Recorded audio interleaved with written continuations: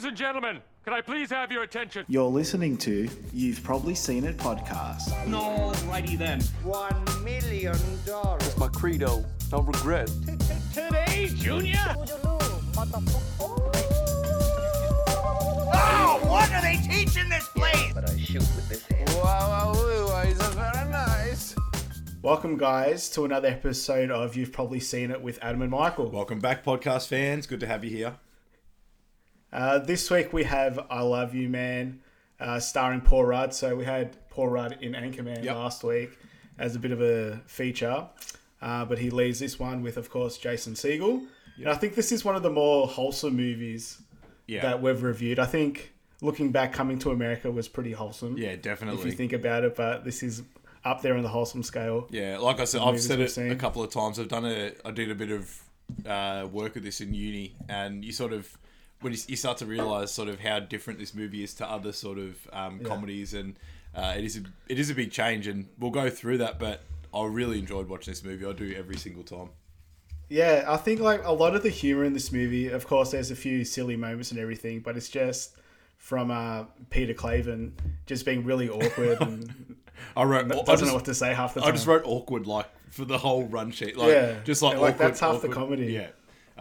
Just like some of his little mannerisms and things really make this movie, and as well, Jason Segal being Sydney Fife, he's just sort of just a bit of a rebel. I see him as like a bit of a Kramer in a way. Like he's got a different view on the world and very honest and up front. I relate everything to Seinfeld and Family Guy. Yeah, there's only 4 people you can relate to. Well, I mean, it's every time I'm doing some work or anything, it's on in the background, so it's really stuck in my mind. But it is a really good movie, and there's some really good cameos. There's a lot of very good cameos, and I think a few of them are quite early ones, like Andy Samberg's in it, who, of course, we all know from Brooklyn Nine-Nine now and Lonely Island, but it's just pretty early days for him, I think, and a few different cameos all over the place. One of my favourites in this one is actually Haley, her other friend, not Jamie Lee Presley, but I don't even have who the actress was, but she kills it in this movie as well. She definitely gives me laughs at this one.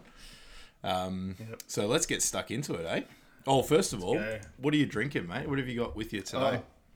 I've got a Vodka tropical sort of vodka soda mix. Nice. It just tastes like a UDL, so it's pretty good.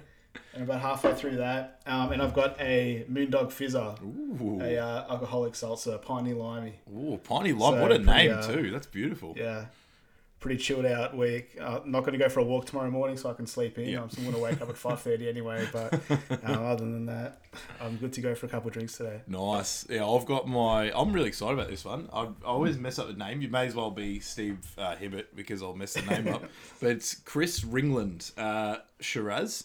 It's a Sunday night, so a bit of red I thought would be nice. Have a bit of a snooze before next day, but a couple of different vibes going on. Yeah, very different between them. But this is absolutely beautiful, smooth as anything. So I'd love to have Chris Ringland on the podcast. Just have a chat to me if you got a bit of time. But yeah, ripper, we'll absolutely, and a bit of Soda Stream too. That's just a bit of a kicker. A bit of it, clean the palate. Keep hydrated. Okay, so we got, of course, we said I Love You Man. Came out in 2009, so I think it's our most recent review. Probably will be. Rating 7, just a classic 7. Classic IMDb right on the 7. IMDb radar. Yeah. Rotten Tomatoes, so quite a high rating on that one with 83%. Yeah, that is quite high for a Rotten Tomatoes rating as well. That's good. Yeah, it's like, so, critics and everyone liked it. Common Sense Media, don't want to go too straight from the 3 out of 5, so they're going with a 3 out of 5 again. They're around whatever everyone else says usually, but a little bit unders, I reckon. Mm-hmm. And then Google uses 85%. So I think that is 85%, but it's a little bit lower than most of our I think if you're sort of under the mid 80s, it's a low score based off what we've seen. It's funny, we know how to interpret these ratings. How like Rotten Tomatoes is pretty pure in terms of like how good the movie is or how well it's rated, where IMDb, it's pretty much from 6.8 to like 7.7. It doesn't get much more than that. And Google uses, like I said, doesn't go under that 85 mark usually. So, yeah. Yeah, and then Rotten Tomatoes can go all over the place. Yeah, absolutely. Just how they like it, how crazy the movie is. And as well, I reckon how old the movie is as well. Yeah, true. We got like Airplane coming up in a few weeks or something. that'd be that's going to be interesting. probably the oldest But one. that's So and I'm pretty sure that's known as a people love it. classic too. So maybe that Yeah. might get a bit higher. But yeah, I'm looking forward to doing that one. I haven't watched that in a while too, so that'd be a good catch up. That'll be a funny one. All right, so directed by John Hamburg. I've done a bit of research just before we jumped on, but he directed a few episodes of Undeclared, which was the show that Jason Segal and Seth Rogen and Jay Baruchel were on. Yep. So that's probably how he knows Jason Segal and how got him involved. But he's done a few other movies. I think that Why Him with James Franco and the guy from Breaking Bad a few years ago. Yep. He did Along Came Polly, but hasn't had too much. That is directed, produced by himself and Donald DeLine. So Donald, don't know too much about him. yeah. So I've got Google open now, so I'm There you ready go. to go if I've forgotten something. So Donald DeLine is producer and executive known for The Italian Job, Green Lantern, and Ready Player One. So a couple of Couple good ones. couple of decent movies in there as well. And then written by John Hamburg again and Larry Levin, who do we want to do too much research on? Yeah, Larry well, if Levin? you can stall for about 2 minutes, I reckon I'll be out. Well, he's known for I Love You, That's Man, still it a- says here. That's one thing. Yeah, that's about it. I think. Dr. Dolittle, Dr. Dolittle Oh. 2. Oh, the two good ones. Yeah. Yeah. That's pretty much Bakersfield PD. There's got a few little quotes on there. Nothing really massive other than that. Seinfeld, he's got written an episode, The Boyfriend. Wonder what There you go. episode is that about the boyfriend? I don't know. Yeah, that could have been any really. But yeah, hey, yeah, that's not bad. Seinfeld reference, love that. There you go. So of course, starring Paul Rudd as Peter Claven, Pistol Pete. Pistol Pete, Jason Segal as Sidney Fife, Rashida Jones as Zoe Rice, Andy Samberg as Robbie Claven, who is Peter's younger brother, and Jamie Presley as Denise, one of Zoe's friends. Yeah, one of Zoe's friends. We've also got. There's also a lot of people in there as well that could have got credits, but you're not going to put in heaps at the front here. Nah, there was. I don't know if we were saying that on the call before the call, but there's just heaps of cameos. Yeah, there's a lot of and I know Jon Favreau plays a bit of a bigger part in this. He's almost my MVP. I think he might be my MVP for this movie. Yeah, I think that's another category. Need MVPs. Yeah, I reckon out of the main cast. All right, yeah. I reckon we'll start that up. Well, there you go. We'll start it up now. There you go. Jon Favreau. Yeah, Jon Favreau. Favreau? Is that what he's? I don't know. We'll Yeah. go with that. I saw one movie Yeah. with him where he's making meatball subs. I don't know what movie that is, but it's a good movie. Will that be Chef? Yeah, that makes sense. He's got a food that's a truck good or movie. something, I think. Yeah. Well, he directed the first Iron Man movie, and he's in a few of them as well. So I've seen and him, I I've seen wanna him doing say a lot if of you- off-camera stuff as well now. yeah, well, I think he's the showrunner on Mandalorian, Oh, and he okay. did that Jungle Book movie, and I think the Lion King, the live action. So he's ones. like, or live he's as much proper. as much. He's not mucking around. Yeah, he knows what proper. he's doing. He's in Disney's back pocket. Don't worry about Oh that. yeah, that's a good place to be. All right, so summary of this movie. So successful real estate man Peter Claven has it all: a great job, a beautiful home, and a loving wife to be. I feel like one of those guys doing the like. I should have it In a that- world. Unfortunately, due to his devotion to both his work and fiancée Zoe, Peter has failed to make any friends. All right, that's enough of that. With his wedding fast approaching, the pressure is on to find a best man, and so Peter embarks on several desperate attempts to find a best buddy. There you go. And currently you can stream that on Binge, Foxtel, or Stan. So the little known facts for this one, I do have more than this, but I'm trying to sprinkle them throughout the episode. So there's a few of them that I thought I'd just say at the front. So we know Rush is a big part of this movie. And Rush stuck around to play a concert for the crew after they were finished with their filming. So it's pretty cool to hear that. That'll be nice, because when you see sort of band parts in movies, you never know if they've come to just play a gig or what they do. They just film a gig a lot, really.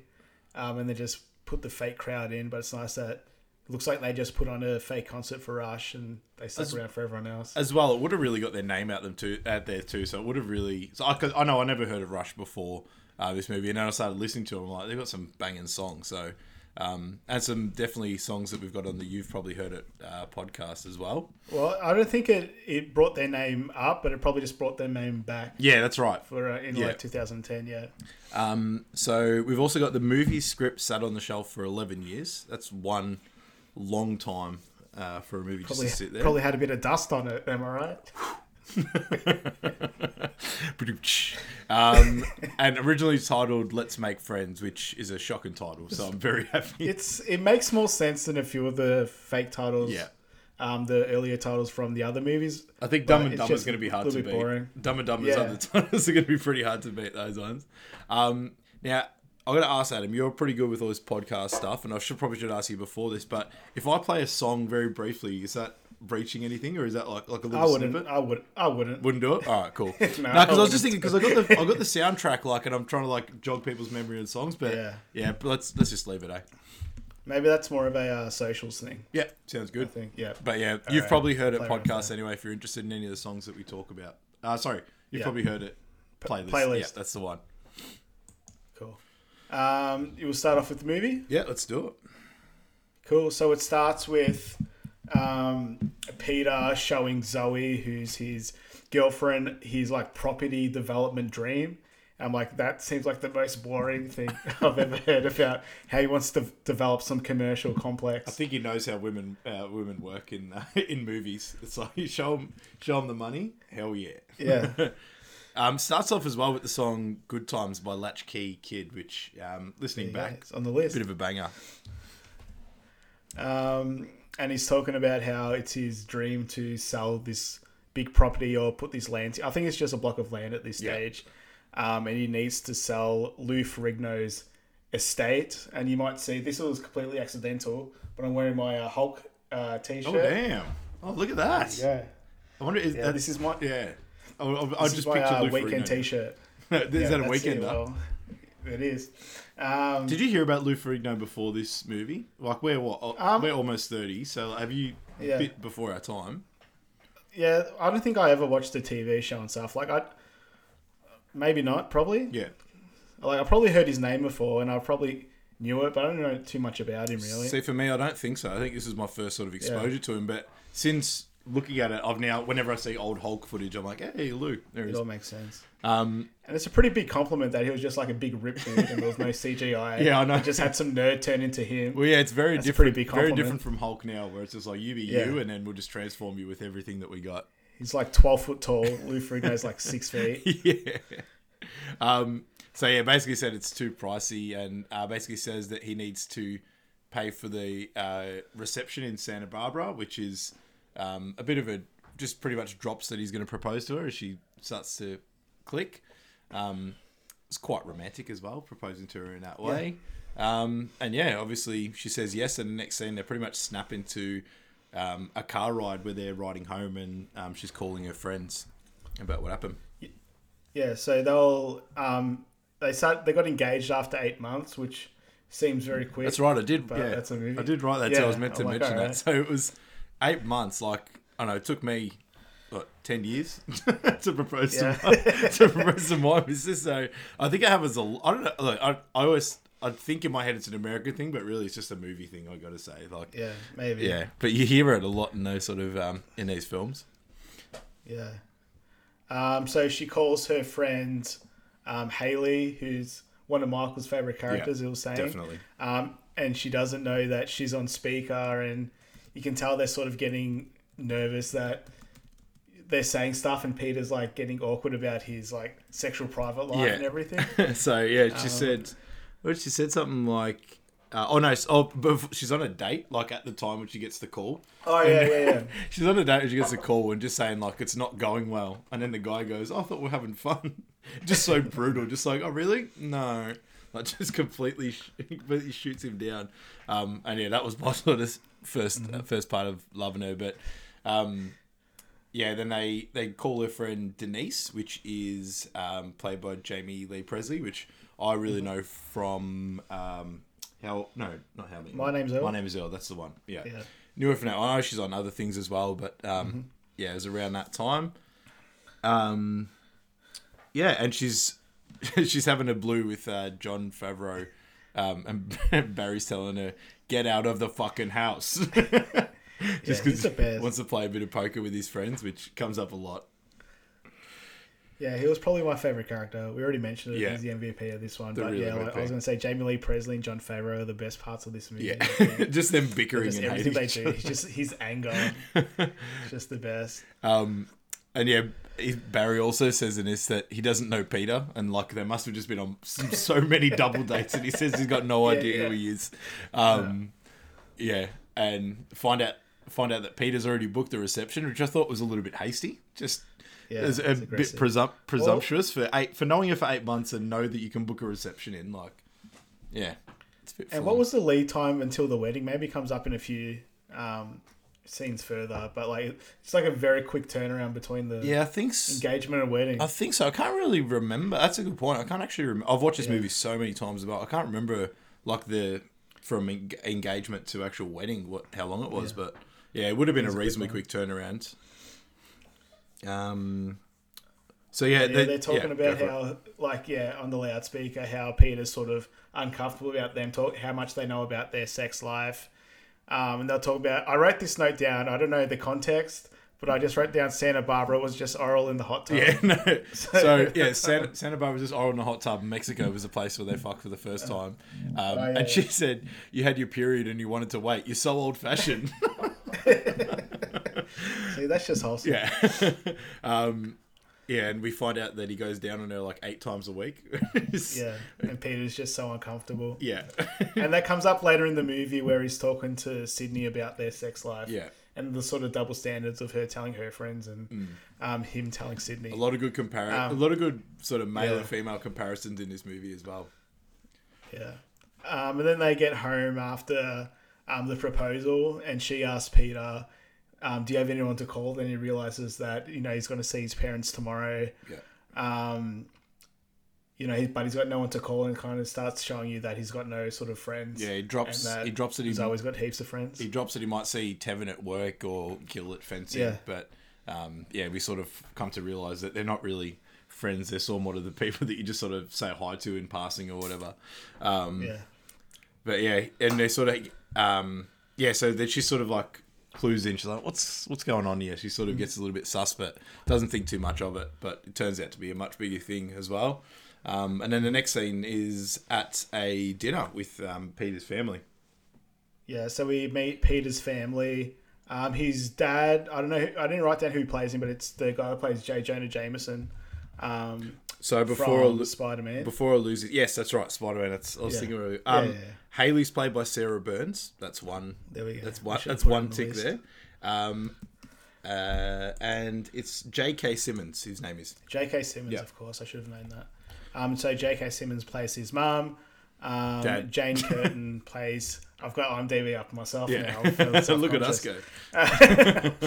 But yeah, Jane Curtin plays his mum, and Andy Samberg is playing his brother, and they're all having sort of dinner around the table. I love this scene as well. This is a great scene. And we find out that Andy Samberg's character's gay, and like how they're talking about how I think the dad might be uncomfortable with him having a gay son, but Andy Samberg goes, "No, Dad loves the gays. Yeah. I made him an honorary homo last week." Yeah, just they're so casual about it. Well, he says that like Mum says that Peter never really had many like big friends growing up, and Peter sort of says, "Oh, my dad worked for IM." What was it? IBM. IBM. That's it. I was going to say IMBD there. My dad worked for IMDb in the 60s. So he moved around and never really had friends. He's like, well, Robbie had plenty of friends. Of course, he probably wanted to suck their dicks first. The mum cracks it, and he's just like, no, he's right. I totally did. Yeah. Well, they seem like dream parents. Honestly, they're open, they're happy, they're Well, I wrote as well. Going on to that note, that later on, the mum says that she ordered a dish of slippery shrimp. It was like he's sharing that with his mum, like after. Yeah. But yeah, it sort of goes on to how cool that family is, just easygoing as well. And they sort of mentioned as well that Peter was always a girlfriend guy, and this is where one of my favourite lines is when his dad says that Peter had a bush like a 40-year-old Serbian. Yeah, he goes, Peter matured early as a kid. Kid had a bush like a 40-year-old Serbian.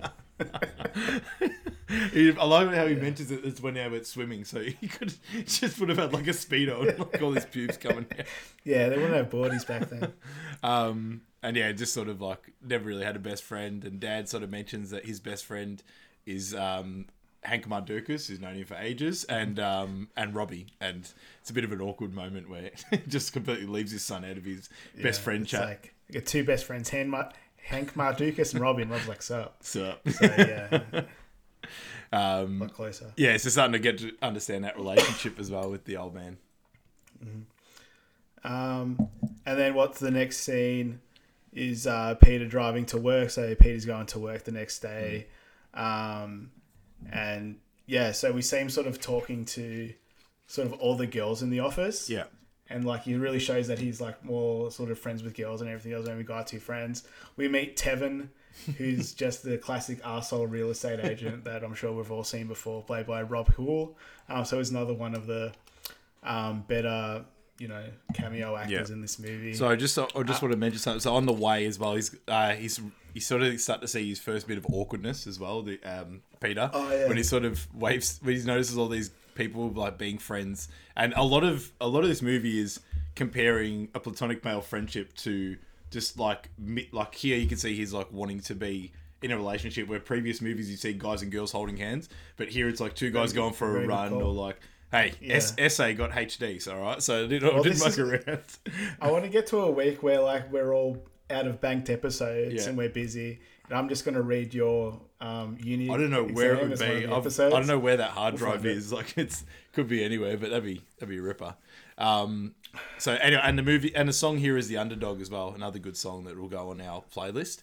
But he sees the guys in the car and he does like an awkward hello to them, like just a hey guys, and all four of them in the car just like look at him like, what are you doing? And he just does the like awkward look away, like I didn't really look at you guys. Sorry, you were mentioning about Tevin as well, as we get introduction into him as So the first thing we know about Tevin is he's watching a forwarded email of the grandma writing a Sibian machine. So that's pretty cool. He got it from a guy in a fantasy football league, so it's really just that stereotypical sort of male idea. So it's really sort of comparing Peter to one of those guys, and sort of drops interest in the Ferrigno deal, which is a big part of this movie, and saying that he wants to help him out with it and sort of tag team it with him. But we find out that Peter can't close the Ferrigno deal. And then Tevin says he'll team up with him to help him close, and they'll go 50-50 on the commish. But he wants to do it himself. And then he just yells out that she's a squirter. He's watching the video. He just randomly like opens up to him. He's like, "Hey, so I took my girlfriend to like show this investment," and just like stops him halfway through. He's like, "She's squirting. She's a squirter." And the audio in the background of that like the video is just so wrong. It's so wrong. And sort of, and he sends it to him as well on a video, on an email. I was going to say, and it starts playing on his I didn't even click open computer without him turning it on or anything. So Zoe says she's going to have friends over tonight as well. She calls up and just says, "Oh yeah, I'll just have a beer with the guys after fencing." Sorry, and that's when Tevin sends a video of the Sibian machine with the grandma. Yeah. And of course, Peter does fencing. Like, what a rogue. I had that down here. I'm like, of all like sports to play, like fencing's perfect for a guy like him. Yeah. So I like how we're introduced to Peter doing fencing. He's actually pretty good at it, but he's saying like sweet bow Gil. Yeah. We met his mate Gil. And he's like, great bows. Like, he just tells him to fuck off because he's not happy that Peter got him good. Yeah. And then we get an Aziz Ansari and Nick Kroll cameo. So they're two of his other fencing mates. Two big cameos as well. Probably not at the time, but like that's what I was saying. So a lot of the similar to sort of the Andy Samberg and Boyle's in it as well. Yeah, that's right. I don't want to find his real name. Joe Latruglia. Or his. Oh no, his character's name. Oh yeah, actually, I've had the same problem. So I wrote his name down as Elmo, but I'll talk about that one as we go. But yeah, sort of that. I love it. I love just the delivery of this line when Nick Kroll and Aziz Ansari's characters are just going at each other, and he just goes, "Fuck you, Larry." Delivery on that, it's top notch. And yeah, sort of. Then Peter asks if the guys want to go get a beer, and find out that Aziz Ansari's character Eugene is going on a bachelor party at Joshua Tree, and didn't invite him because he doesn't usually go out with him, which is 100% acceptable, but still awkward at the same time. Yeah, that's a lot of Peter's character, is that it's 100% acceptable, but it's just awkward. Yeah. So it's like, of course, if they're not going to invite you if they don't hang out with you all the time, but it's just awkward to have that conversation. Yeah, and he drops as well that he's got engaged as well, and it's just like that really awkward. Oh, congratulations! Congrats. It's like, good luck with that. And Nick Kroll, I think Nick Kroll goes, Mazel Tov. Like, just, just like, I just love that. Like, it just emulates life so much of just like that awkward, just passing conversation where you're like, you're happy, but like, it's just like, okay. Yeah. You know, let's move on. Yeah, I don't care. I don't care. And then they sort of just like, yeah, we're going to take off now. And he does the awkward, play you too record while you're there. It's like, because it's Joshua Tree, right? That's right. Like, Jesus. And that's like half of the funny moments in the movie. Yeah. The best one's coming up later on when they're on their first mandate. Yeah. But yeah, it's just him being awkward. So I'm really laughing at that one too. Yeah. Yeah, and the next scene is, so after that, Peter obviously can't see anyone, so he's got nowhere to go, which is I've got to say, it is a horrible situation, because I've been in that before, where you're like, okay, no, I'm not going to go there, I'm just going to go hang out with these guys, and like, oh no, they already got plans, so I'm like, okay, so now I've just got to be awkward and go home and ruin your time. But well, like this scene is always so awkward when, so Peter goes home and Zoe's having a girls' night at their house, and he's sort of going through the house, and he doesn't want to interrupt them at all, but they're sort of talking shit about Peter having no friends and how he's a freakazoid. Yeah, it's harsh as listening to that. Yeah, Like, you feel for it's him. just so awkward. But they're talking about how they're worried about Barry cheating, and Jamie Lee Presley's character goes, he's 40 pounds overweight with a Jew throw and a small dick, so she's not too worried about him. Great cheating. line. Yeah. And yeah, the next one, Peter's in the kitchen and decides to make the girls just a tray of like the most beautiful looking drinks you've ever seen. Root beer floats. Some sort of like hot chocolate or some like float situation with that straw. With the like a chocolate straw that you usually get as well. It's just like so much work, so much effort, and just looks amazing. And then that's sort of when he sort of clicks on that the girls think he's a bit of a freakazoid. It might be awkward if they don't have anyone walking down the aisle with on. For the wedding, and Zoe sort of says, I think his best friend is his mum, which that's so sad. It breaks my heart. That's what I wrote. Like, it breaks my heart. But it'd be so true at the time as well. Like, when you think, because you know the character by now, you're like, you don't really have anyone. Like, you're not close with Robbie, your dad clearly, and your mum is your closest relationship there. So she's probably spot on too. Yeah, and then like Zoe notices him in the kitchen through like a cracked. Cracked door. Yeah. And it's just so awkward. Like, he comes into the room and they all know that they're talking about him and he's right there. It's all like, hey! Yeah. Like clapping when they see congratulating him and everything. Yeah, it's like, I feel so grown up. Yeah. Okay, ma'am. Yeah. Oh, thanks, ma'am. Yeah. But then he says to himself, I gotta get some fucking friends. Yeah. Perfect. So it sort of clicks to him that he doesn't have any friends. And he probably didn't even realise before that point. Or like before this situation arrives that he's got no friends. Yeah, he sort of... Well, you find out as well that he had like just girlfriend after girlfriend. So he didn't really have time to sort of make those friends as well. So, it's sort of like that click. It's like, holy crap. Like, she's got like 9 friends in that living room and I've got no one there. So, And then we go to Andy Samberg, so we're at Andy Samberg's work and he's a personal trainer at the gym. And we find out that Andy Samberg's character is bored pursuing gay guys, and he's trying to get into straight guys now, and he sort of has that relationship with that guy there. He does pretty good. Which as well goes on to like that sort of stereotypical like heterosexual man, but like played as a gay character in this movie as well. Yeah. It's just like, I'm going to turn anyone no matter what, but it's like it's flipped on you because it's a gay guy in the gym as well. Yeah. Then he says to the guy, see you around. The other guy goes, I hope so. So he doesn't know what he's even into. But they're talking about how he can meet friends. Goes, hey, did you see that wedding ring? Straight as an arrow. So yeah, that's what he's really into. Yeah. Right now. Yeah. Sorry, go for it, mate. I cut you off Yeah. before. And he's talking to his brother about how he can meet friends as an adult, 'cause it's always an awkward situation and stuff.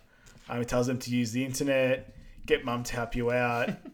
If you see a good guy, asking for a mandate, which always awkward, and that's sort of the whole point of the movie. Yeah. See how awkward it is making friends as an adult. And they're talking about what the rules of going on mandates. What is it? A casual lunch? Yeah. No dinners or anything. No dinners. No dinner, no movies. We're not trying to get these. Yeah. You're not going to take these guys to Devil Wears Prada. And Peter goes, "Oh, I love that it's movie." lovely. And Yeah, I love it in that moment where you look at the two brothers. You like one's really well dressed, and one's like sort of just like how to pick up guys. It's like who's the gay guy compared to who's the straight guy. Yeah. But that's what this movie does so well. It just treads that line. And then we see Peter going on this is probably the first montage of the movie. There's a couple in here. There's a few little montages. But Peter goes on a few mandates. So the first is at Barry's Poker Night. And we see Jay from Super Troopers Beer Fest. So he's, excuse me, like he's a proper actor and he's in all those Beer Fest movies. But another cameo is there. And they're trying to play like a stereotypical boys poker night when I'm sure we've both been there before and stuff. And like Peter's just got no idea and he's never played before. And he asked the guys, Beatles or the Stones? And like no one cares and no one wants to respond to his all question. in, fuck you. Yeah. And this at the Barry's sort of not happy that he's allowed to play, and he said, "Well, we're gonna have sex with the lights on tonight to make up for it, just like in Jamaica." So he thinks about Jamaica a lot. Yeah, sort of thing. it must have been a good holiday. Yeah. And then the next one's when we get again. I don't know the guy's name, but it's played by Joe Latruglio, who plays Charles Boy in Brooklyn Nine-Nine. Yeah. And they're at a Galaxy game. Well, first of all, is Andy Samberg basically says, "I'll give you like free time at the gym if you take my brother out, just like to hang out." And he goes, But isn't he a PT? must He's be, a PT too. Yeah. Or maybe he was just No, spotting the guy. he's I don't know. he was just spotting a guy. No, so Okay, yeah. that makes sense. Then. But they get to the Galaxy game and you don't hear him say a word before this, and then he goes, "I love soccer. This is awesome. This is awesome." And he's trying to start a chant. He's like, "Here we go, Galaxy. Here we go," with his squeaky voice and trying to get everyone up, and no one follows him. And so some guy behind him telling him to shut the fuck up, and then just. Well, I think like if he was trying that hard at a proper football match, people will actually join in. Oh, yeah, Like, no one's going to be 100%. that cruel to him. Or at least, yeah. or the worst that it might get is just people snickering that like no one went Yeah, along yeah, with yeah. the chant, but no one's going to tell you to shut up. Well, it's like you see that stereotypical arsehole American guy in the crowd. Like that's what that guy played. Yeah. You've seen him in a few movies. So like he just yells and he tells him to shut up. And I think as well then the MLS wasn't as big as what it is now as well. So Yeah, true. it would be quite different. The next thing is his mum setting him up on a dinner date with a guy, Doug, who I know him from what's that for police comedy he was on. I'm not gonna remember it. I'll get it. But he had some police show where he's sort of like Oh, that Reno 9. Reno 9. Yeah, that's what I know him for. He's in a lot of other movies as Yeah. well, but that's sort of my first sort of connection to him. He plays a character quite well as well in this movie. Yeah, but Thomas Lennon. that's it. Thomas Lennon. Yeah, he was in Reno 911. Crank Yankers, I think he was yeah. in for a little bit as well. Yeah, he was in I Love You Man. He was in 17 again. Yeah, he was in. Yeah. I remember him from 17 again. Um, So he's in Crank Yankers. You're Yeah, right. yeah. No, I heard 100%. that. There was some Facebook video where he sort of met up with a bunch of YouTubers, and then they sort of listed all his IMDb credits and just sort of taking the piss out of him as they were doing it. And then there's just the awkward thing is I moved not long ago from Chicago. It's like Chi-Town, Windy City, and then he just doesn't know what to say, and he goes, "The Bears," and then he's like, the sports guys, yeah, Yeah. and then he does some impression of something, and he goes, "That just sounded like a leprechaun," which definitely comes up a lot in Keeps this going movie in as the well. movie, yeah. And the next one, he goes on like an internet friend date with Mel Stein. Basically looked like a guy in his 40s, like late 30s. Just turns out to be some really, really old guy. I know he's He's the oldest man we've ever seen. He's actually in The Hangover as the guy that's getting the checkup. When he's, Yeah. He's like, "I'll see you I on totally- Monday," and then he like shakes his head. That's like the oldest body I've ever seen in my life. I just forgot it. I haven't seen Hangover for ages. That's coming up too. Oh, I can't wait for that. So, yeah. And yeah, just he's like, how long have you been using the internet? He's like, oh, you're good at it now. yeah. And yeah, we go back to the poker game, and that's where we do the Beatles Stones. And no one's listening to him, and he says, Barry goes all in. He calls. He's got Trip Queens, and he's like giving him a fist bump. He's really happy. And then they're like, oh, what do you have? He's like, oh, I've just got 5 spades. He's like, oh, flush. He's like, got a flush, like that. Was again real awkward. And he just mumbles. He's an asshole. He's like, what do you say? Yeah. I said you're an asshole, Peter. What are you going in on that flop for with 7 deuce suited on a rainbow rag flop? Take your fucking chips. And Peter's like, I didn't know it was a rainbow. Yeah, so he's got like no idea what he's doing. Just trying to be such a nice guy, but yeah, just not working at all. And then the next is like a boat race as well, where Barry and Peter are both the anchors, and they look brutal too. Boat race, like it looks like a that's what I was thinking. Like, we haven't been out for 2 years because of COVID, the spicy cough. But I remember like we used to play every time I used to drink with my friends. We'll play King's Cup. And like you couldn't wait to play it, and now I think I'll throw up after like the 3rd card. So like I don't know if I can play these boat race games anymore. And these guys are like 40. Well, I'm on beer pong now, and I keep filling up my cups less and less now whenever I play beer pong because it's getting harder and harder. As long as it like doesn't move anywhere. Yeah, they're sculling like schooner. I reckon it's like a schooner's worth of beer all at once at least. The handle thing. Probably just under a pint, but still a big one. And he does anyway. He beats him right at the end. And he does it in your face, and then one of the most iconic scenes is him projectile vomiting right into his face.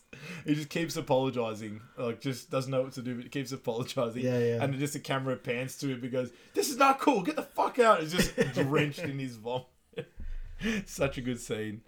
And then the last one's him going back to that dinner at the front with Doug. Yeah, Doug, and looks like that's the only one that's really gone well.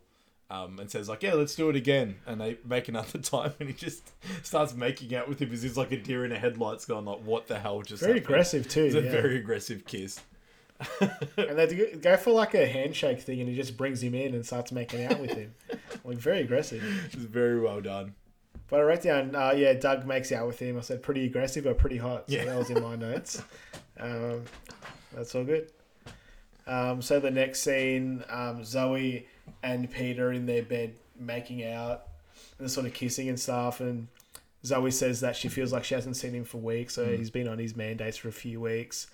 And she asked him if he's been smoking. No, I wrote this. She actually wrote, "Have you been kissing someone?" I'm like, why couldn't he be smoking? Like that's like, why do you go straight to kissing someone instead of why have you been smoking? Like I was just baffled by like she immediately goes, "Have you been kissing someone?"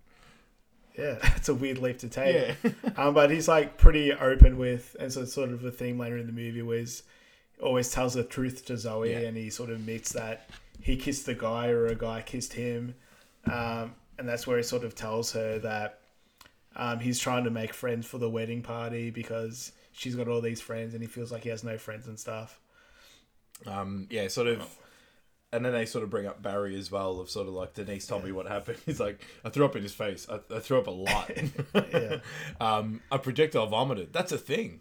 Sort of, then they're going off to bed and she's like, can you go brush your teeth? It's really smoky. He's like, yeah, I've already done it a few times, so must be quite a smoker as well. And then he's like, he got up in there. And then he goes up and brushes his teeth and flicks to the next scene, which is at Lou Ferrigno's open house, and we've got the Yeah Yeah Yeah song that's in this one, which is another good one. Yeah Yeah Yeah Yeah Yeah. I was thinking like, was the idea for it to be a Lou Ferrigno, because it's quite I don't know if it's his real house or anything. Yeah, I was going to look that up. They just put a statue in front of the house, but like, it's just a very unique choice to have it be Lou Ferrigno. Yeah, well, I don't know if it was like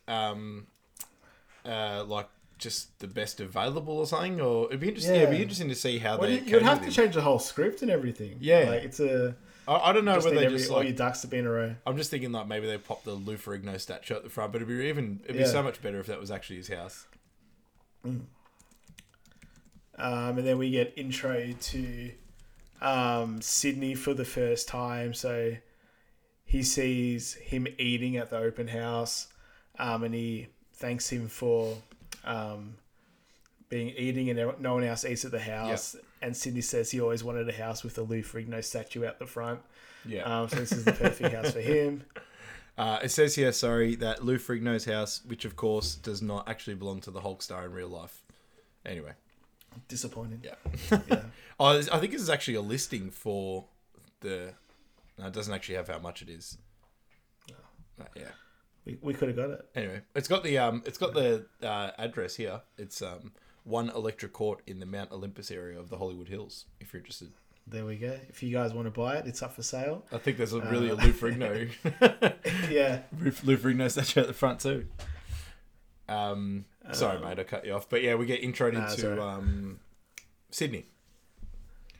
Yeah, so we sort of intro to Sydney's character, and we realise about all his nature, how he's really honest. He can really read people really well. So he talks about some young couple who Peter thought were going to buy the house, but Sydney says he's not going to buy the house, and he just wants to show off to the girl he's with. And he says he rocked up in an Audi, which was $30,000, but that's not enough money to buy this house and stuff. So he realised he's a pretty smart dude and pretty good at reading people. Yeah, he's very socially switched on, this guy, which I think is really good. They do it well to compare Peter with Sydney and sort of pair them up in that way in this movie.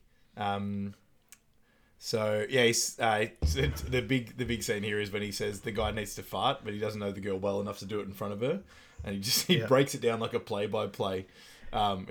He goes, oh yeah, that's a good move. Go look at that over there, and he watch the leg. Boom, that's a fart, motherfucker. And he's crop dusting in your open house. It's a disgrace. Yeah. And then the guy says to him, he's like, oh, no, I don't think I want to buy it. It might be a bit too small. And then Sydney says, totally. And it smells like fart. And you can see on the guy's face too, he's like, you bastard, how did you know that? Or why are you saying this shit? Sort of says, he's got no interest in buying the house, full disclosure. I come to these things because there's good food and single women. And then he's just like, thank you for being... Sorry, new divorcees. Yeah. I think that's what he's going for, yeah. Yeah, we see one later on in the movie as well. And they exchange cards as well, where we find out Sydney's an investor. And just sort of chatting about that. And you can sort of see that they've made a connection. He's got to go to another open house. He walks off. He talks about how good his sun-dried tomato aioli was. So that's pretty wholesome. I'm not a fan of sun-dried tomato as well. I had some with my lunch today, to be honest. Ooh, hello. It was good. He jumps the couch in that conversation pit as well, and he just walks off and goes, hello, just randomly to those people.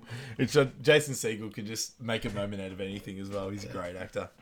And it's one of Peter's early awkward one-liners, but he goes, my pledge. That's right, yeah. That's his first subtle. One, my pledge. They're getting you in there early, the subtle one. I like that. And then the next scene as well is him going to the gym, and he's is sort of mulling over whether he should call him or not to Robbie. Yeah, so he's talking to his brother about how there's no rules for male friendship, which kind of it's pretty true to be honest. Because it's like the expectation you've all got your friends early, and you sort of fall in with all the other people. But yeah, like I know me, if I didn't have sport, I don't think I'd have any friends. Like I just have my family. That was it, pretty much. All work. Like that's it. So I think it's an interesting topic. It's not wrong. Yeah, but Robbie's saying goodbye to a guy. He goes, great set, take 5. I'll come and rub you down. So he's going to rub down another straight guy. He goes, thanks for hooking me up with Elmo, which is Boyle's character, I guess. And then that's when he's spotting the dude. And so he mustn't just be spotting him. He's not an actual PT. Yeah. But I never realized what he was saying. Like I thought it was just like yelling. Oh, really? Like, digga-digga-da, digga-digga-da. And he's saying everything you got, yeah? Yeah, it's everything you got. Everything you got. Yeah. I love it. I look at the guy. I looked at the guy doing the bench press, and I'm like, "How are you not breaking right now?" Like I would be. And you would hope that wasn't a real weight because he would have just lost it. Yeah. It's such a good scene. It always sticks in my head. And his characters. I think it just goes to Joe Latruglio, where he just can have that like couple of moments in the movie. Like he doesn't have anything else really after this except for the wedding, and it's just absolute gold. Yeah, he doesn't deserve to be in that wedding party too much. Not I at think. all. Sorry, mate. You keep going. But then, Peter's at work and he's sort of overthinking calling Sydney. So he doesn't want to be awkward. He doesn't know what really to say on the phone or anything. And he's sort of muttering the whole conversation to himself before the call. And I think I do that before every work meeting. Yeah. So I can definitely see where he's coming from. I'll do that when I'm ordering fish and chips. I'm shocking. I get so Yeah, anxious over the smallest things. Like, I'll have 2 flake. I'm like, all right, I got it. I'll like audition for I'll have buying 2 these socks. chips. I'm like, oh shit, hang up the phone. Fuck. Done. Sorry, guys. I'll call. That's me done for the week. Sorry, Joe LaTrucco's character's played Lonnie. Called Lonnie. So I don't even think there's any Lonnie, reference to it. But No, I don't think so either. I just had to get that. I had to look that one up. So he's awkwardly calling Sydney, and he's like, he gets his voicemail, and of course the first thing he says is, "Hi Peter, it's Sydney." Yeah. So like he's like that first intro, but he's just being really awkward, and it's sort of going on for too long. It's such a long message as well. Halfway through, he gets distracted by the co-worker as well, like as she's walking past. Like, in the middle of the conversation, forgets where he is, and he's like, "Just give me a call whenever you get a moo."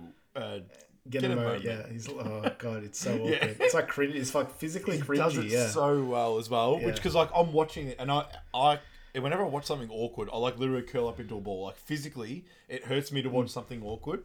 I've gotten better at that. Like I used to be able to not be able to finish cringy videos Yeah. and stuff. I remember Like people, it's like, probably fake, but what's that Beauty and the Geek show? Oh, like yeah, that was so hard to... It's probably fake now I think about it, but well, that's still going on too. But I know like Sabina like bags me out, like because I literally like I can't look at the you can't see screen it, and it's so bad.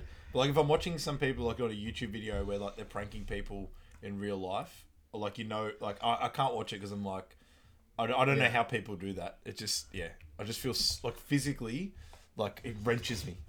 But, so this movie was hard at first, but it gets I think it gets easier the more you watch it. And sort of, what do we got now? He hangs up the phone as well and he goes, fuck. Fuck. Really stuffed that one up. And then it's the girls at their work as well. So the Haley, Denise, and Zoe all work together. Do they like own some sort of weird retail clothing not shop sure. or something? Yeah. Not sure what it is. Not quite sure what they sell. And then Denise drops that she's trying to get pregnant, and Haley's got the best line in here where she goes, "Ew!"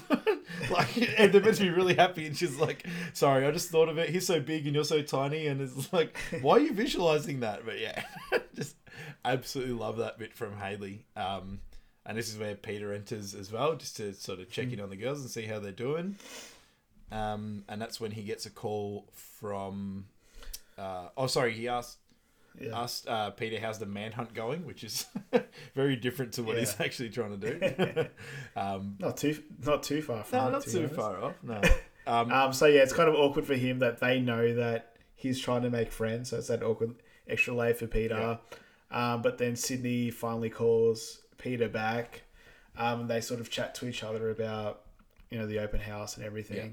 And I like how the girls are whispering to each other that it's a mandate. It's like, it's a mandate. Yeah. They're organising a mandate. Yeah. So they've all. I think how does he end it? He goes, "See you in a jiff." Yeah, another one who's And he can't even help himself. Yeah, even Zoe's just like, "See you in a jiff." But again, it's just like someone that likes someone so much, but they just don't know what to say. So it's just really well compared. It's like Peter's got a boyfriend, and then Haley goes, "And I don't." It's like, why does everything have to? Why does everything have to be about you? It's because I'm single. Yeah. Well, I think I forgot to mention that the boys agreed to go out for dinner drinks at some bougie, some sort of Mexican bar or something like that. Something bar and grill. Because they have One of fish those bar and tacos, grill, so yeah. I never had fish tacos, but this movie almost makes you want to taste it. Well, it's like a flake in a taco. Okay. What's wrong with that? Well, if it's flake, I can deal with it. But if it was like a really strong fish, I'm not a fan of they that. go pretty white fish. Okay, I'll take that. Yeah, it's good. You like it. So the boys are on a date. Well, not a date, but it's just drinks because he doesn't want to ruin his rule of mandates with the dudes. I think he had his bad experience with Doug. Yeah, so he doesn't Robbie want to have that says, again. You don't want another tongue fucking like last time. Yeah. So he's opening up with Sydney about sort of his relationship with Zoe, and he says, "Yeah, I started, going out right after I broke up with my last girlfriend. And Sydney says probably the best line of the movie in the lag between the vag. It just sort of has and it starts to explain it to Peter as well, just sort of how naive that he is. Can I just say, this scene makes me want to go to a bar with a friend, like, so bad. Oh, no, that's what I said too. All right, this restaurant seems lit. I was just like, it's I don't even know if the restaurant's that good. It looks packed and squashed, but I'm like, I just want to go and out somewhere and drink with someone. Like, just I could spend 5 hours sitting at a table eating and drinking. Like, that's it. Yeah. I think we should do. I think me and you will book that in. We'll do the podcast in like some really busy. It's like, what? Yeah. Huh? Yeah. Yeah. So Sydney asks him how the sex is, and he goes, "The sex is good." Like, and he goes, "Oh, your voice went up. You're not being truthful."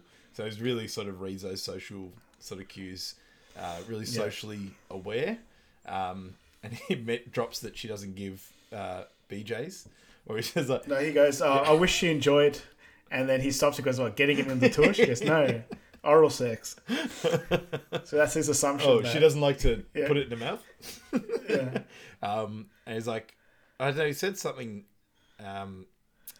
says he is happy with something not so serious. What does that mean? I don't know. Yeah. This is another one. That's a line. That's the line for this week. Yeah. So, and then the next, he says, "Pistol, it's the best." And so he drops his nickname so easily, and a great nickname that his nickname's Pistol. You know, Pistol Pete, which is actually a reference to Pistol Pete Maravich, who's the all-time basketball player. Was the all-time scorer in college basketball as well, point scorer.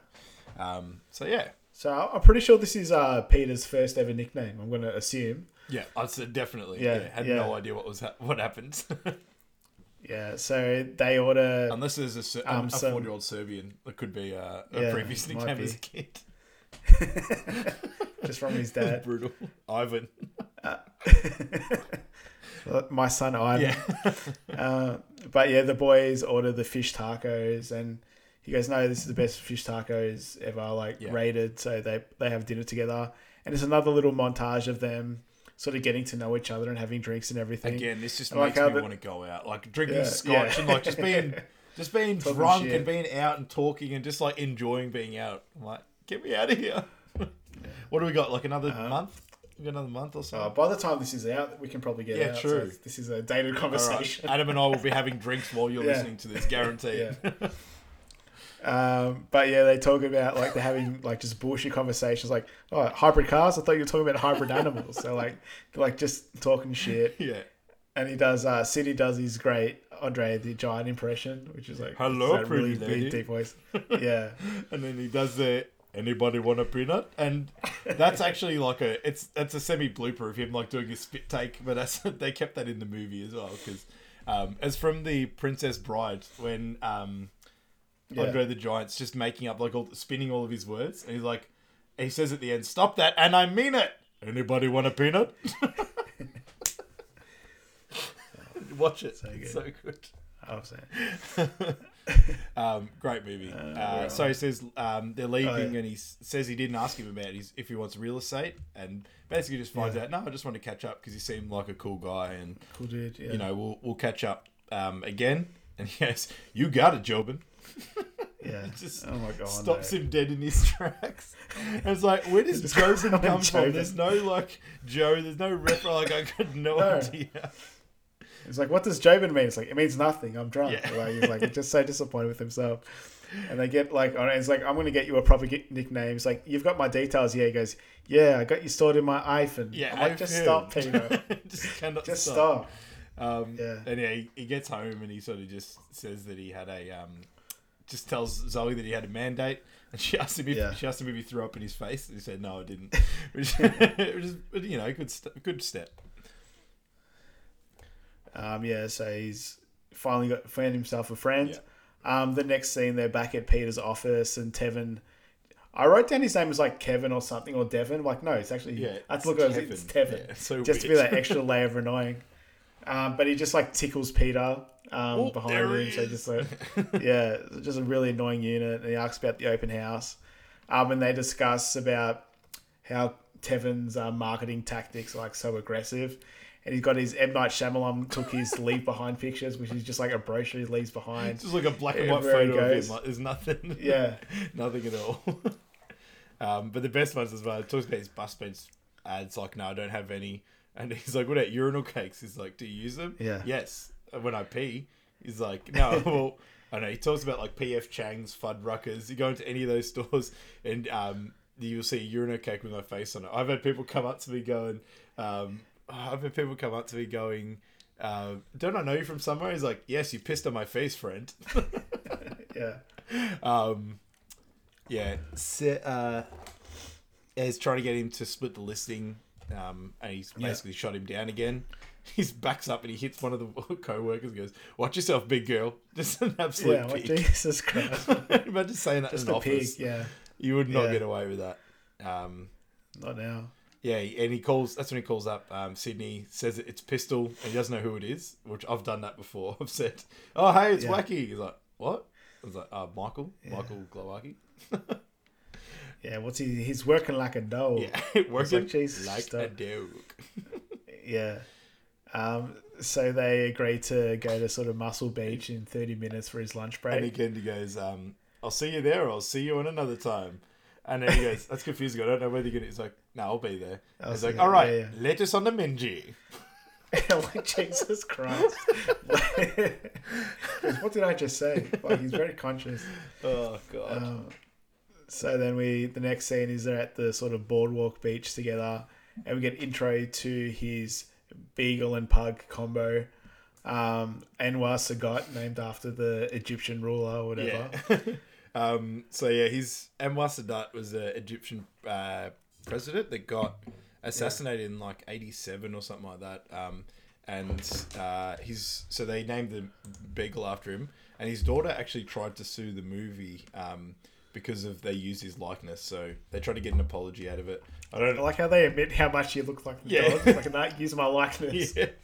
Yeah, I don't know if it was a likeness, true, but just for using his name. Yeah. But yeah, so he tried to sue the film. I don't know how far it went with that, but what can you really do, to be honest? And we see Sydney just wearing some Uggs down the boardwalk, so just a very rogue unit doing whatever he wants. And he's talking about how good Peter's open house skills were, and they're talking about how Tevin wants to split it 50-50, but he's saying not for him to do that. So, it really shows that Sydney cares about Peter and everything and his open houses. And then he just lets his dog take a shit on the pavement and he doesn't clean it up. Yeah. I remember, there's a lot more culture about people cleaning dog shit these days. But I remember when I was a kid, you would just see dog shit everywhere. Oh, yeah. That was just part of life. Absolutely. I got in my cricket ground, if we see one dog shit, we're appalled. Where it's back in the day, it was just it's just you're right. Just dog shit everywhere. Remember when dog shit used to be white? Remember those days? You stay there for that long. Yeah. That was they were the best. Unbelievable times. Best. You could just pick it up with your hands and chuck them whatever you wanted. Just yeet it. Not that you do, but you could have. And he sort of doesn't pick up after his dog, and then the guy steps in his shit, and he goes, "You mind your own fuckhole." Yeah. And it basically leads into a conversation just saying he's a man, he's got testosterone, and he needs to get it out. So sometimes I just yell, and it's like when the last time he just yelled, and that leads into them standing under the pier, and Peter's sort of just going, bah, bah. Yeah, he's really self-conscious and really in his head, so he can't physically scream loud. It's sort of a turning point here as well, just thinking about it with you, it's sort of that, when he does finally let out that yell, it's sort of it's not that bad, who gives a shit? So it's a bit of that sort of turning around. Pete's yelling, he just yells that much that sort of everyone stops and doing and just looking at him. Yeah, everyone knows they're doing it. Yeah, and he goes from not being able to do it to not being able to stop at all. And the next scene is them going to Sydney's house, which they make a good. I was reading up about this. They don't actually see his house. You only see his man cave. You never actually see the front of his house. But that house must be really expensive. Oh yeah, a little shack just off Muscle Beach. Oh yeah, fucking million. So he must be doing it right for himself. Making absolute mint. And these are the things I never noticed when I was a teenager watching these movies. When you're like, "Oh, that's a sick piece of real estate." Yeah, the fact that he can buy a bumper car. He beat Carnival Kid 98 or something for in a bidding war on eBay, and he's just got a bumper car with like no connection to any tracks. Just sitting there. Just said he's going to take him to his man cave, and they go inside, and he's like, "Oh, here's some photos." Like, photographers. Yeah, and he asked him for a beer. He goes, "Yeah, I'll sink a brew." I'm like, "Stop, Shut up." And then he shows him a photo of him as a kid. It says West Lakes High, and Jason Segal actually went to West Lakes High. That makes when he was sense, younger, yeah. so that's pretty cool. That I don't know if it was actually him being the short guy or not, but it'd be interesting to see if he did shoot up that far. I know in How I Met Your Mother there was a lot of jokes about him being the runt of the family, but he's but everyone else was like 6'8". yeah. And it's when he goes into the conversation about the jerk off station as well. Like I just love it how he's got like a bong, tissues, condoms, and just like yeah. I didn't notice the bong first. And he's like, "Oh, what's going on over there?" He goes, "Oh, yeah, that's where I jerk off." Yeah. So it was like really open just so about casual. it. Yeah. Look, I got to say, if I said that to one of my friends, I don't think they'd sit around with me like just so casually. Yeah, it won't be as casual as that. Yeah, not at all. He said, "Do you bring your divorcees in here?" He's like, "Oh, they don't go. This is the man cave. They don't bring them in here. Yeah, I got a jerk off station for God's sake." And then he asked Pete about when's the last time he masturbated. And he says that he did it last week, and when Zoe went to the farmer's market, he used a picture of her in a bikini that he took, and he just stops and he goes, "You jacked off to a picture of your own girlfriend? That's sick." Yeah, that is weird. Yeah. It's so weird. I know, just before that, Sydney says that he masturbates into condoms. Like, that's a weird setup. I don't know if that's the most comfortable setup. And it can last longer as well. Yeah, like, why would you want that? That's when he gets a call from Zoe. He said her ears might be burning. It's like he's probably heard it. Yeah. He's probably heard that you jacked off to a picture of it. As they get into a conversation, like he says he's playing hooky from work, and then after the call, he's like, "Oh, why did you tell her that?" And he's like, "Well, he said you're one of the most honest people I know." He's like, "Yeah, but sometimes I choose not to share information with people, so." Sort of makes that distinct. Yeah, he's a very complex character, Sydney. Like, you don't know if he'll be a good friend to you or not, or like he's a bit too much of a weird unit. Yeah, you like it really strays the line between like he's just trying to be that sort of massive floaty, free guy, but then reality sort of hits him as well a lot in this movie too. Yeah, which we'll talk about soon enough. And he says that he's not going to play 18 holes with girls, and he's like, "Oh, I did that with Zoe not long ago." He goes, "Sounds like a fucking nightmare." And he notices his drum kit in the background. And that drum kit's actually an exact replica of Keith Moon from The Who's setup. So, like, they made an exact replica of that, which is pretty cool. Yeah, the prop guy just must have been a massive nerd or something. It's like, no, this is what we're doing. Yeah. And it's like, "What do you do?" "Oh, I'd probably say I'm an Axeman." And he goes, "Ah, sweet, guitar." Like, it just changes it that little bit just to make it so awkward. And that's where they sort of share their love for Rush here as well. He sees that poster, and he's like, "Oh, Rush is the best band of all time." "Oh yeah, how about of all time?" Of all time. It's a very Rick Tamlin sort of thing to say. Yeah, how about all time? Yeah, we learned that Peter used to slap the bass in high school jazz band. He used to slap the bass. Which was the bigger part of the movie. But yeah, they say we should jam together one time, and Peter says, "Totes my goats." Totes my goats. It's just dead silent. And he goes, "Okay, well, I better hit it to it." And then he does this sweet hanging, and he does the most awkward, like, man hug, like, sort of, just so bad. He calls him City Slacker. So like, what did you write? Did you say City Slicker or City Slacker? It's like City Slacker. It's like when he goes, "The City Slacker," like that. Yeah, like, Jesus Christ. And then they get into the conversation about sort of how he's trying to find that nickname for him. Yeah. And then he's finally walking out, and he goes, "Later on, my mush," and it's just no idea what he's trying to say there. And then the next scene is them heading into the office, back to Pete's office. Yeah. So they're in Peter's office, and he gets a call from Lou Ferrigno, and Lou isn't happy that they haven't sold the house yet. He's talking about how successful his open houses are. But then Sydney comes into the office, and it's kind of weird that some guys just going to some guys' work. Like, you wouldn't go to your friend's work, would you really? No, especially like hang out and talk to him. Fresh as well with those guys, and you just just pops in. But it's sort of, I think it sort of plays on it. Yeah, they do well to play on the idea that like he really doesn't have that much going on, and he values this friendship with Peter almost just as much as Peter does. Yeah, that's a very good way of putting it. And then he starts. So Lou Ferrigno is very angry on the phone, and Sydney comes in acting like the Hulk, and it's like the classic, Lou Ferrigno plays the Hulk, and he goes, "Don't make him angry. You wouldn't like him when he's angry." It's like all these Hulk jokes and everything. So just before that, he goes in to see the receptionist. He's like, "Oh, Leanne, that was my mother's name." He's like, "Oh, was it?" He's So like, that's probably his "I don't line know. every time. Was it? Yeah. But he uses it again later on too, so he Yeah. does. Yeah. But yeah, he's like, "Don't make him angry. You don't want to see him when he's angry." And he sort of does the shredding of his top just in front of all his co-workers. So awkward. He gets off the phone and goes, "What's up? Hulk busting your balls?" So casual. Talks about like he's got a rare blood type, AB negative, I think. And says he tries to donate every few weeks. He's like, "Oh, that's really noble. That's nice." And he goes, "There's a nurse there that I want to fuck so bad." Yeah. And then talks about how his friends bailed on him, which is sort of a bit of foreshadowing as well. And he invites him over for some leftover kookaroo, which... Yeah, I'm like, what's kookaroo? I looked it up. It's a restaurant. It's like meant to emulate it's onomatopoeia, reference to the sound a rooster would make. But it's broiled chicken, basically. But he goes, it sounds as appetizing as a big pile of dirt or something. And he goes, I still want to hang out despite that, despite that call. Yeah. So it's like this is another montage of the boys sort of hanging out and finally having their band practice. They agreed to it with the Totes My Goats, so they have to stick to it. But yeah, the boys are playing. Was it Tom Sawyer by Rush? And they're just becoming best friends on the playlist as well, by the way. Yeah, definitely. And they're on the boardwalk again, and Bowser's is what he calls people that look like their pets. I love that name too, because I've seen it before as well, and I think on The Simpsons they did a whole.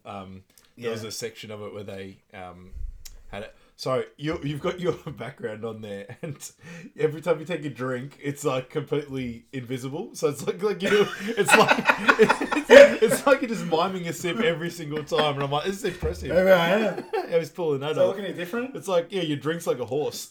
It's amazing. It's pretty cool. That's so good. Yeah. Sorry, I just had to get that out. And yeah, it's next thing's where a gym junkie steps into his poo, like one of those massive muscle guys. And he goes, "I just stepped in your dog's crap. Now I'm going to make you eat it." And you sort of think he's going to front up to him like last time. And he just goes, "Run, Peter, run!" So he picks his battles pretty carefully. Yeah, he helps in a open house as well, where he says, "This house exquisite. I'm going to put an offer in." So just helping him out there. You see Anwar Sadat in the Time magazine on his wall.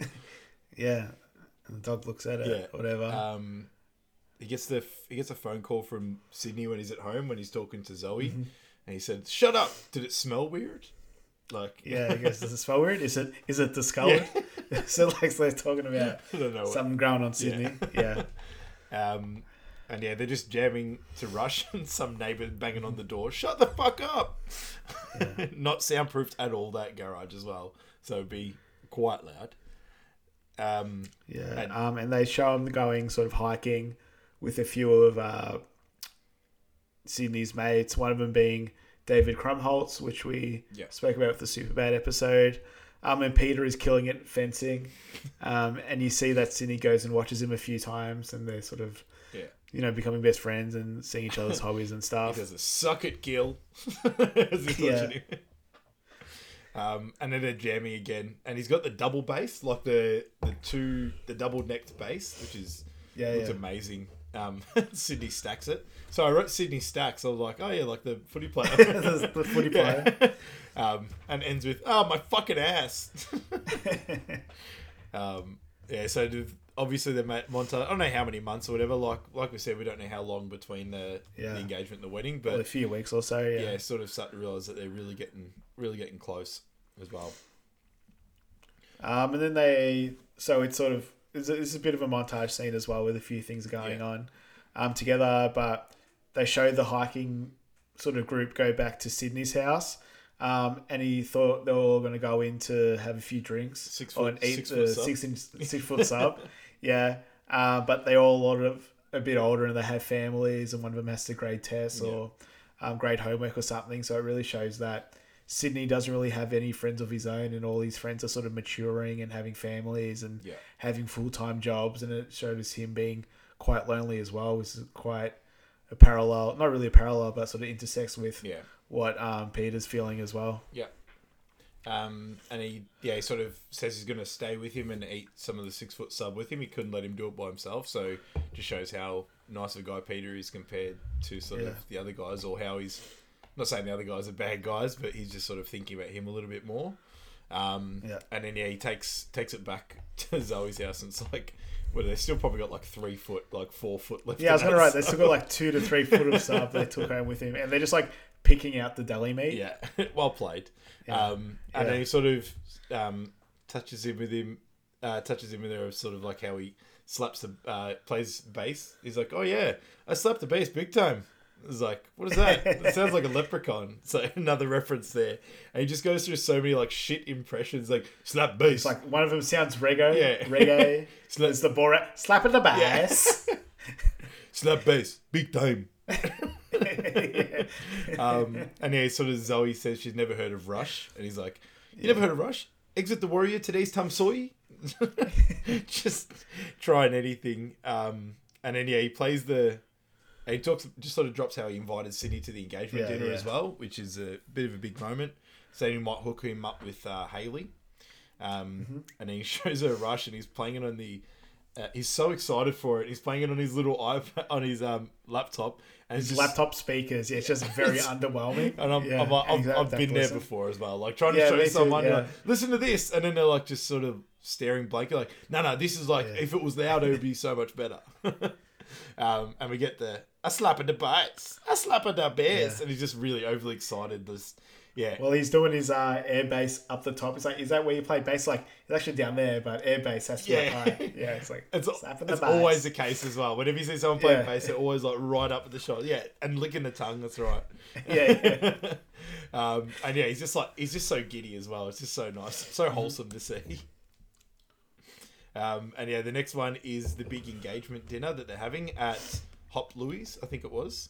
I think that was right. And this is one of Barry's best moments in this, but Robbie's brings his that gym partner, the straight guy that was engaged, and Zoe and Sydney introduced to each other for the first time, which is quite a big moment for the movie. And they introduce Hayley to Sydney, and then she just looks crazy from the get go. She's like really nervous. She's just like fidgeting and saying weird things. Yeah.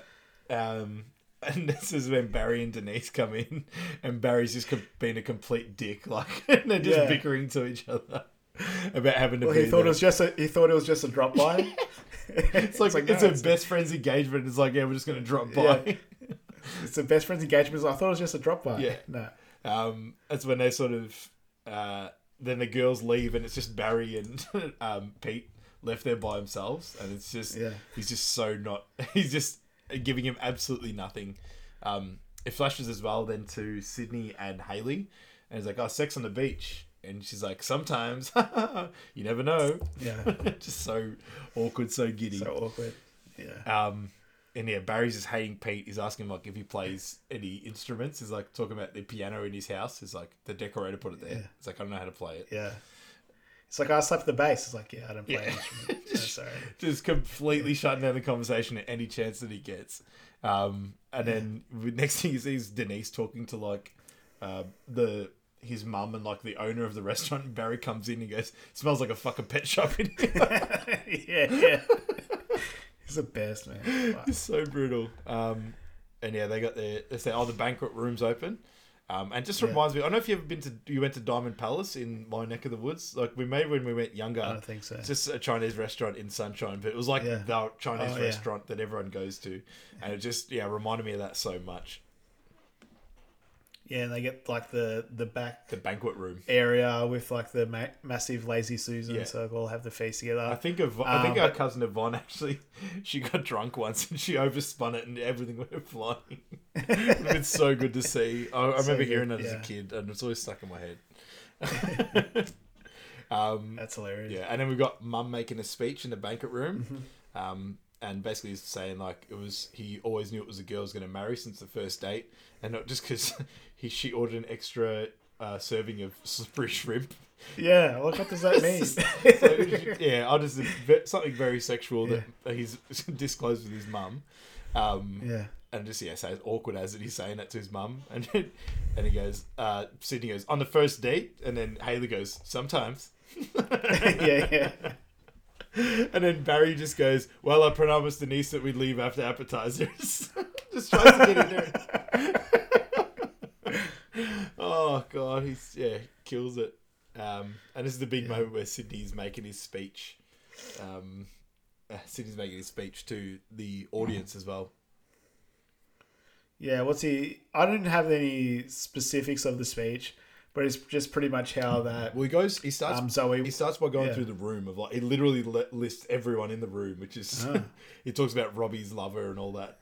And he calls his dad Oz as well, which is a reference to J.K. Simmons' show Oz, which is a TV show that he's in. So, yeah, I don't know whether that's actually the actor's name, the character's name or not, but talks up Pistol, and then Barry just goes, yeah, fucking puke pistol. yeah. Pistol, yeah, puke pistol, yeah. But his speech is pretty much just all about how she should reciprocate oral sex, and how she's, well, it goes into the next scene. But yeah, like, everyone's just sort of awkward around the table, It's the and you find out later on that... First time you see Barry happy, too, is when he's like, I don't think she sucks his dick. It's like the first time he's smiling the whole scene. But yeah, it's sort of a very awkward moment to end the date. So the next scene is them driving home from the date. And it's sort of awkward moment how Zoe feels the double standard of them talking about their sex life with Sydney. Well, she talks about the sex life with her friends, and she thinks it's different because they've been friends for ages. But she's just uncomfortable with them talking about it with Sydney. Yeah, it's a good sort of comparison between sort of how she doesn't really think too much of Sydney just yet, like just how, because he hasn't known him for too long. And yeah, sort of that conversation sort of ends up with her basically saying that her ex didn't like getting them, and she didn't really mind it, which this is actually my favourite line of the whole... I've rewinded it 2 or 3 times. It was like, I've written it down word for word, is when she says like she used to like giving them. He said, great, perfect. You know, it's not like I'm saying, let's go home tonight and get some BJs. Oh god, it gets me every single time. But just his delivery in it is just gold. And then basically just says, hey, if Sydney didn't bring this up, you know, never would have helped. Never would have, like, it really did help us. And then they sort of suggest that double date with Haley as well. And then what the next scene is at Sydney's house. So Peter rocks up to this house, and we see the first divorcee that Sydney had sex with. And what does Peter say? Like, she was nice looking. He's like, yeah, I fucked her.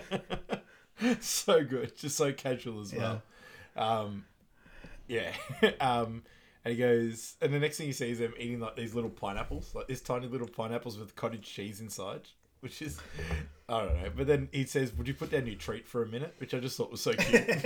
They're just like laying down on the couch, like eating an open pineapple. And then compares like, oh, look, yours is short and fat and mine's long and skinny. just like the little conversations. And he just sort of says that he feels bad about the toast and apologizes to him. Says he was freaked out at Haley, and then just sort of drops that we can play golf together. He says he doesn't play sport with women, but he set up a golf double date regardless with him. And then, the sort of, no, I had something, I've lost it. Nah, let's just move on. You got nothing. All right. So they're at the golf date really. And Zoe is okay at it, so she's played it a few times. That shot, I wrote here, never hit a shot as good as Zoe in that shot. Like, she just dropped an iron, like, about 3 meters away from the hole, I'm like, fuck you, Zoe. Seriously. He's good. But then Haley's just really shit. So she's probably never done it before, but she smacks it and it hits Sydney in the shin and he just loses it. It's so brutal.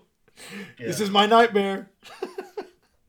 Yeah. And you just look at his shin and it's just like a proper welt. A ball and like, yeah. It's like what we see. Asteroid hit it or something. You see it at cricket like every month. Someone gets an absolute ripper where it misses the pads and it's just just looks like, I just call it the galaxy shot because it looks exactly like a galaxy got purple as it's winding out. And then, so we see Haley trying to take a shot and keeps missing and the guys are sort of not a fan of it, which it is a delicate situation at golf because people get very testy. Yeah. These are rich white people, man. They got they needed to be done, man. So there's a guy. I think it's played by Matt Walsh. In this scene, yeah. And he's pissed off, saying like, "Guys, you got to hurry up. You're killing us here." And then he actually plays that character on a sketch show from old Upright Citizen Brigade sketch. I'm not sure if that's a big thing or not, but it's actually a character from that sketch show as well, which is pretty cool. So the guys just saying, we should move on. The girls are basically pissed off at him for wanting him to hurry up, and Haley storms off. And and you see Haley cracks it. You see Sydney go, please don't go. Yeah.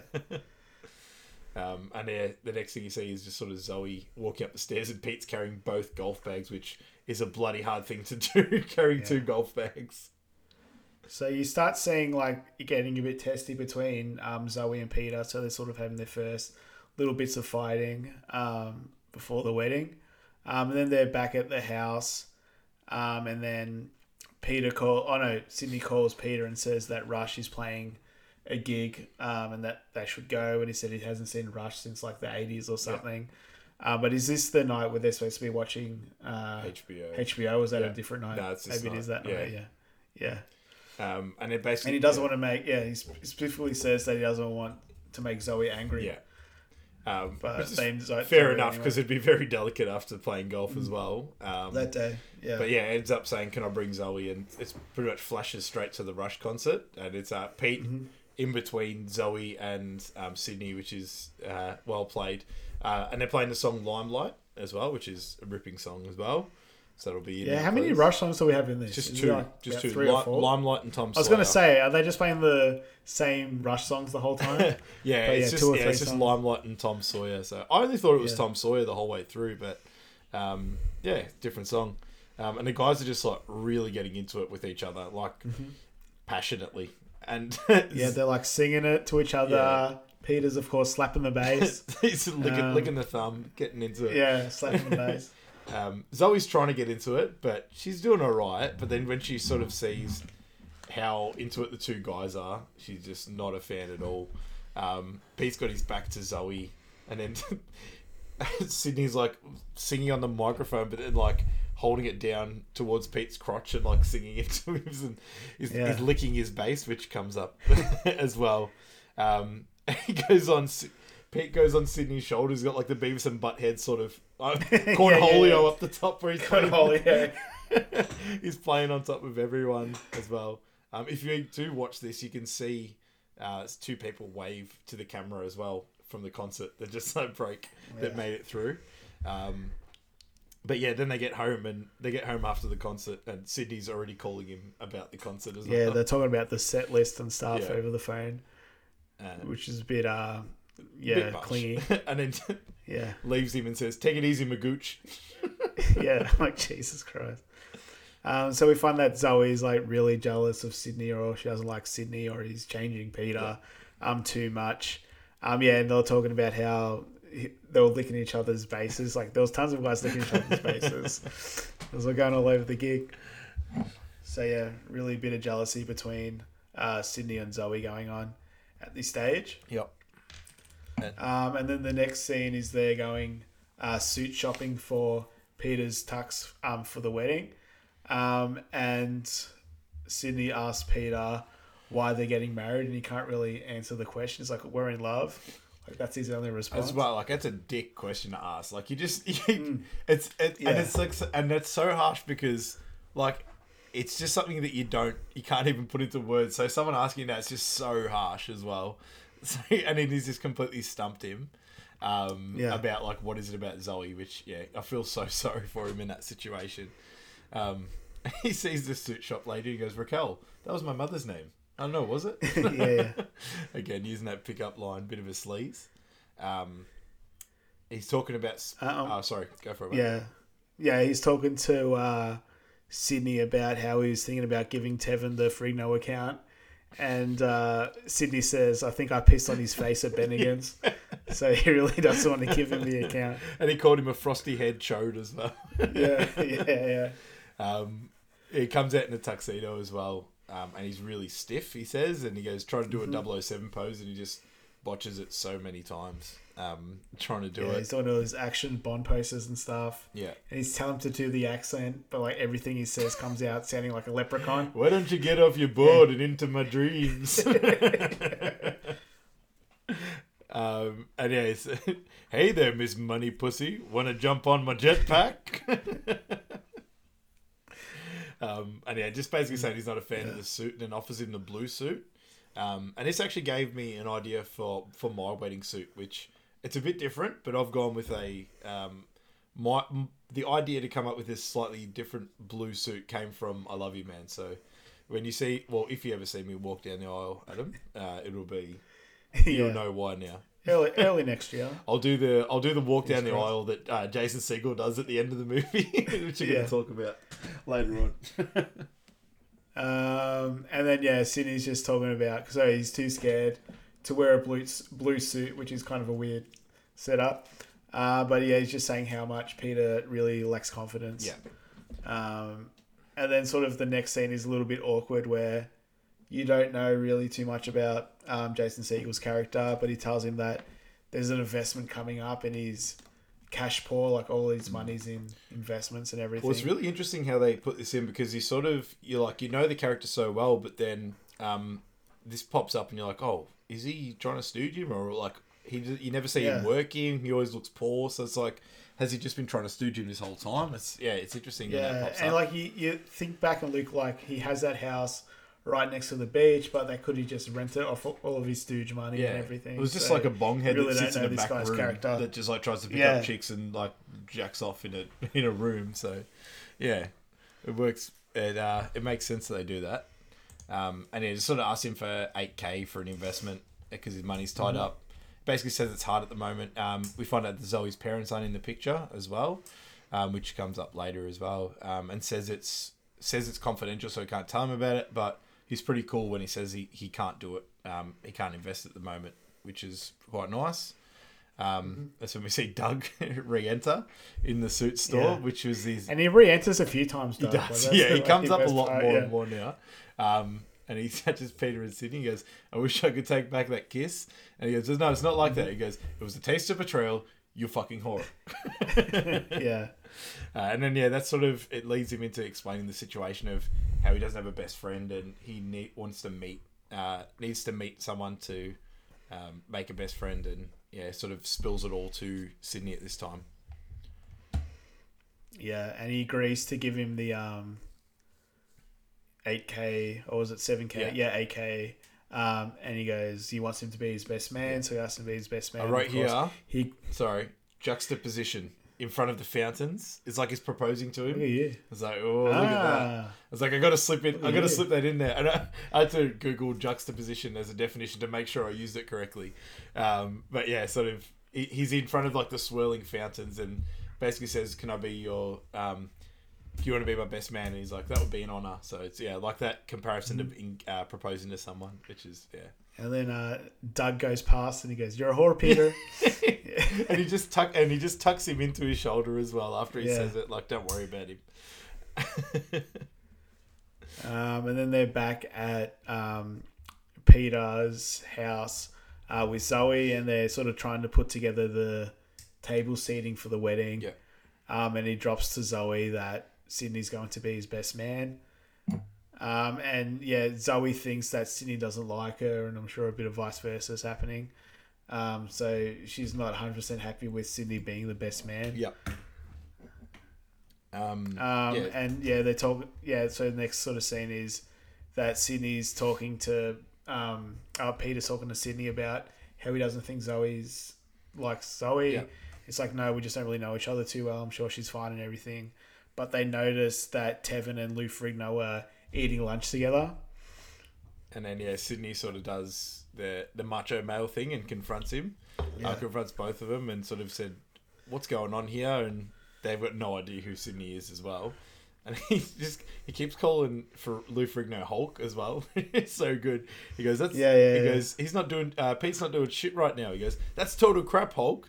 And he's just getting really like front. He goes, I'm a real person. Yeah, he's like, please stop calling me Hulk. Get your hands out of my face. Like really sort of calm way. And he's got this like weird lisp thing going on too. Well, I'm sure like that's part of his character. Yeah. I think that's his real person. Yeah. When I was Googling about Lou Ferrigno's house, one of the questions was, is Lou Ferrigno really deaf? So I don't know whether there was something from that as well. Like, I think maybe it's got like some, I think, he does have like a speech impediment. Yeah. I'm not sure if it's anything to do with him being deaf or anything.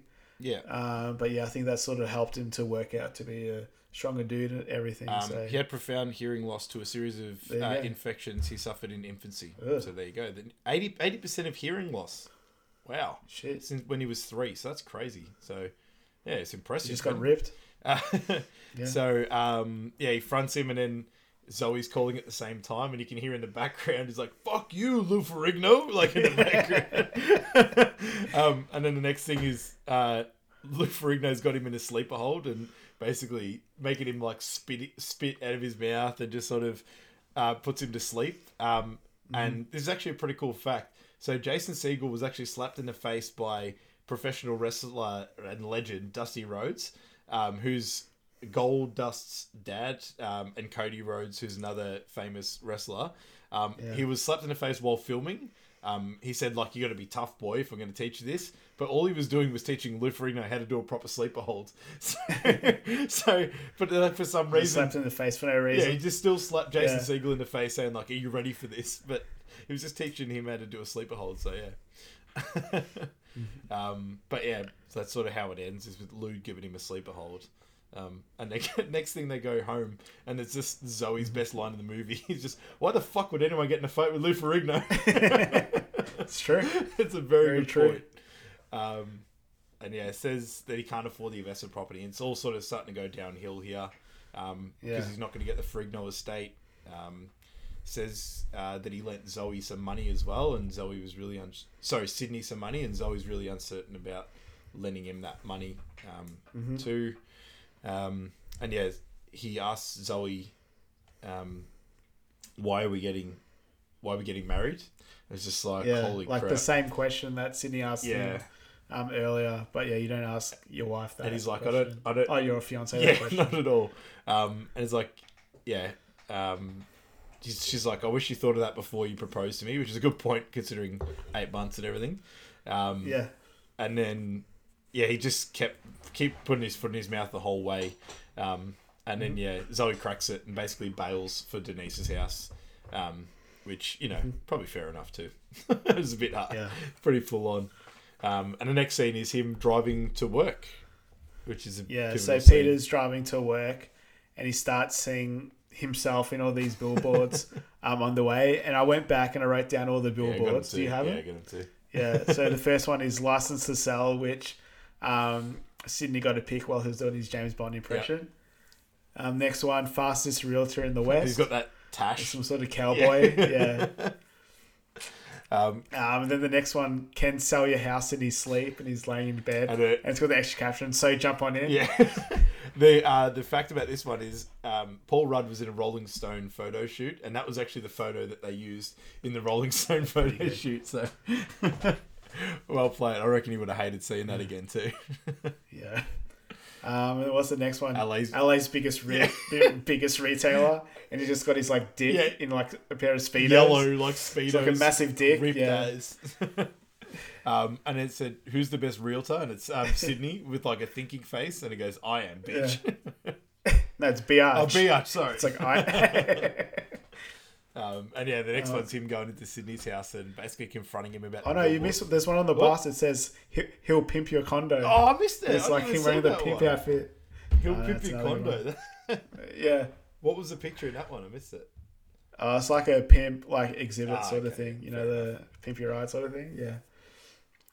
But yeah, they go to Sydney's house for, not Kevin, Peter to yell at him about, the billboards, and Sydney admits that he used the 8K to buy the billboards of Peter's money. He thought it was funny and like it was a great idea, but he's hating him for it. And it sort of triggers him, and it gets pretty full on here as well. So he explains how he said about Zoe, why are we getting married? And then he's like, no, you don't tell her that. And then he's like, I'm sick of your ridiculous rules, which, I sort of get as well, because it's sort of like he expects Pete to just understand this, but Pete's just so naive in a lot of things. So, it's like some lost little kid, basically. He said, like, the best time I had was me and Zoe splitting a summer salad watching Chocolat. It's like, you mean chocolate? It's like, no, it's Chocolat. It's with the accent above the E. And just comes up later. And I made sure I put that accent in my notes too. I had down the E for a bit longer, and you get the accent. Hello. Yeah. Oh, I've got to do that. And he basically rips him, saying, like, he says, oh, I've got plenty of friends. Like, your friends are moving on with their lives, which is a shot at Sydney for not doing too much. Pete basically says they should spend some time apart, which is now the breakup, obviously. We had the engagement, now we've got the breakup. Doesn't want Sydney to come to the wedding, which is hard to watch as well, that scene. It's heartbreaking. Says, I want the billboards down. He said, I'll get it down in a few days and I'll give you your money back. A few days, and then he goes, you have my season 2 Lost DVDs. It's like, it's okay if you haven't seen it yet, you can keep it, but it's just awkward. He's like, just gives it he's to like him. slowly shaking his head too. He's like, proper breakup moment. Next thing is him going over to Denise's house. Yeah, so Peter goes to Denise's house to talk to Zoe because she's staying at their house. And he opens the door and Denise goes and gets Zoe, but then Barry comes past. He goes, nice face on the billboards. He goes, yeah, my friend Sydney. He goes, I don't give a shit. So good. And he's carrying a poker chips as well. He's like, we're full tonight. It's like, it's okay. He doesn't expect to play. It basically just goes into a nice moment. Like, they're sharing, they're both nervous, and they basically make up about everything that happened. And it's a really romantic moment, and the guy just walks through and just burps in the face. He's like, what's up, dude? And Denise and Barry are bickering, saying, because they think she's still going to stick around the house. And then Barry just goes, you're going to dress up like a cheerleader for me tonight. It's like, all right. And then what does Zoe go? Barry and Denise fight all the time, and they have really loud makeup scenes. Loud and intense. So she wants to get out of there. And then the next thing's sort of like a bit of a montage of them both like spending time away, where Pete's sort of doing okay, but Sydney's an absolute mess. And here's another cool fact. So he's in a beach, and a girl jogger steps in his shit, a dog's shit. And it's actually Bernadette from The Big Bang Theory, who's the jogger. So, and she's just like cursing him out the whole way through. So it's pretty cool to see if you know that character. She's really laying into him as well. And Zoe's... Is that the one that says, nice scarf, dickwatt? Is that possibly, her? it could be. Yeah. She just lays into him so bad. But give it a watch back. It's good to pick it out. Zoe said... you should call him, and he says guys don't do that, which is like the first like macho thing that he does, or like the first like sort of like the normal thing that for a guy would say in that sort of situation. So you sort of see the change of the character. And Sydney's calling all of his friends, and they're basically all busy as well. And you see Pete talking to Mel if he's got any plans on his wedding date. I'm 89 years old. What the fuck kind of plans would I have? So he's coming to the wedding. Old mate Mel Stein's coming to the wedding. That's right. And then you see Sydney's watching Chocolat, and he's sort of crying a little bit or whatever. He's like, he says stupid, like as he's laughing, and he just gives like a serious like cheeky pout as well, like just watching the movie. And it's thinking, I don't know. If you go back and watch that little look, it's ingrained in my memory. And then Peter's at work, and he's getting sort of millions of calls and leads from voicemails from the billboard, so it's obviously went up really well from him. There was an offer to buy the Frigno house, And Doug even calls up and he's saying how much she loves the billboards. Another girl calls up, drops her number as well, trying to get to Pete to pick him up. But yeah, I saw the billboards. I loved it. Doug was great. And then Lou Ferrigno calls and he leaves a message saying that he loves the billboards too, and he wants him to take care of the sale of his house. He goes, just text me or call me. And and that's when Tevin rocks up and says, hey, let's tag team the Ferrigno deal. So he's still trying to just beat a pig, basically, Tevin, the whole way through. And then Peter slaps him in the face. Says he wanted to physically hurt him, but never done it before. It says, Tevin, stay the fuck away from my listing. And you think, he's gone real macho. And then he turns away and looks at a girl and just like sort of goes, oh my God. Just raises his eyebrows and drops his body. Like, what did I just do? Like, it's just like, no, really back in, he's still the same old guy, really. Yeah. And the next one's basically at the wedding here. So they're pretty much at the wedding place, and you see all of Peter's groomsmen, which at this stage are his dad, his brother. Lou Ferrigno got a gig. Mel Stein's there. Boyle's there. What's his Lonnie? Did you say whatever? Doug's. Elmo, and Doug's one of the groomsmen as well. And he's checking out Robbie hard as well as they're walking in there. Yeah. They sort of leave him. They sort of leave Pete by himself, and then Zoe's watching, and she catches him doing the airbase to himself. It's a very wholesome moment. He's just like in the garden by himself, just doing an airbase. And the song "Soul of a Man's" playing as well, so it's also going to make it. Also going to make it in there. Zoe calls Sydney, and we find out he's already on his scooter. And then they zoom out, and he's got his suit on and everything. And he's already on his way to the wedding. Like, he was never going to miss it anyway. Basically, and then they're at the wedding. They're all standing at the front, and basically they said who's got the rings or who's carrying the rings, and said he doesn't have a best man, and gives it to Robbie to hold, and then Robbie gives him a nice big hug, which is another really wholesome moment. That was nice. And then he says, the dad comes in and says, now I've got two best friends. You're both my best friends, and Hank Mardukas. Yeah. And this is Hank's there. This is the Stephen Hibbert Hall of Fame. Oh, that's a good one. That's a very good one. He's definitely on the. You hear about Hank Mardukas, like he had a full name of him. He talks about him early, and then he brings him in. He just gives him a thumbs up. So I waited right to the end, but Steve, the Steve Hibbert, Hank Mardukas, and he's going into legend status as well. So Maroki and Hank Mardukas, two legends of the Hall of Fame. What's his name? Did you look him up? No, I haven't looked him up yet. I hope it's not the same issue as what's his name? Glansberg. What's his name? Steven Glansberg. And now, we're still waiting for Steven Glansberg's name, but he's also going to go in the Hall of Fame. He's got to be. Like, he's just... Yeah, he does. That's two from one movie. That's crazy. Yeah, he's iconic, you know? Like, he is huge. So, two in that movie, but I think they both definitely play that part. So, we've got three legend Steve Hibbert Hall of Famers there. It was good to see as well last week. What's his name? Your Steve Hibbert? Famous producer. What was last week's movie? Famous director, Anchorman. Judd Apatow. That's right. Yeah. Sorry, we got off track there, but Hank Mardukas, welcome. There we go. That's perfect. So maid of honor. The celebrant. The maid of honors escort Zoe down the runway. The aisle. Yeah. What's it? No, not the aisle. Aisle. Yeah. Whatever. Yeah, down the aisle. Yeah. Oh, down the aisle. Yeah, that's right. Yeah. And the celebrant starts the ceremony. And Sydney sort of rocks up on his scoot. Yeah.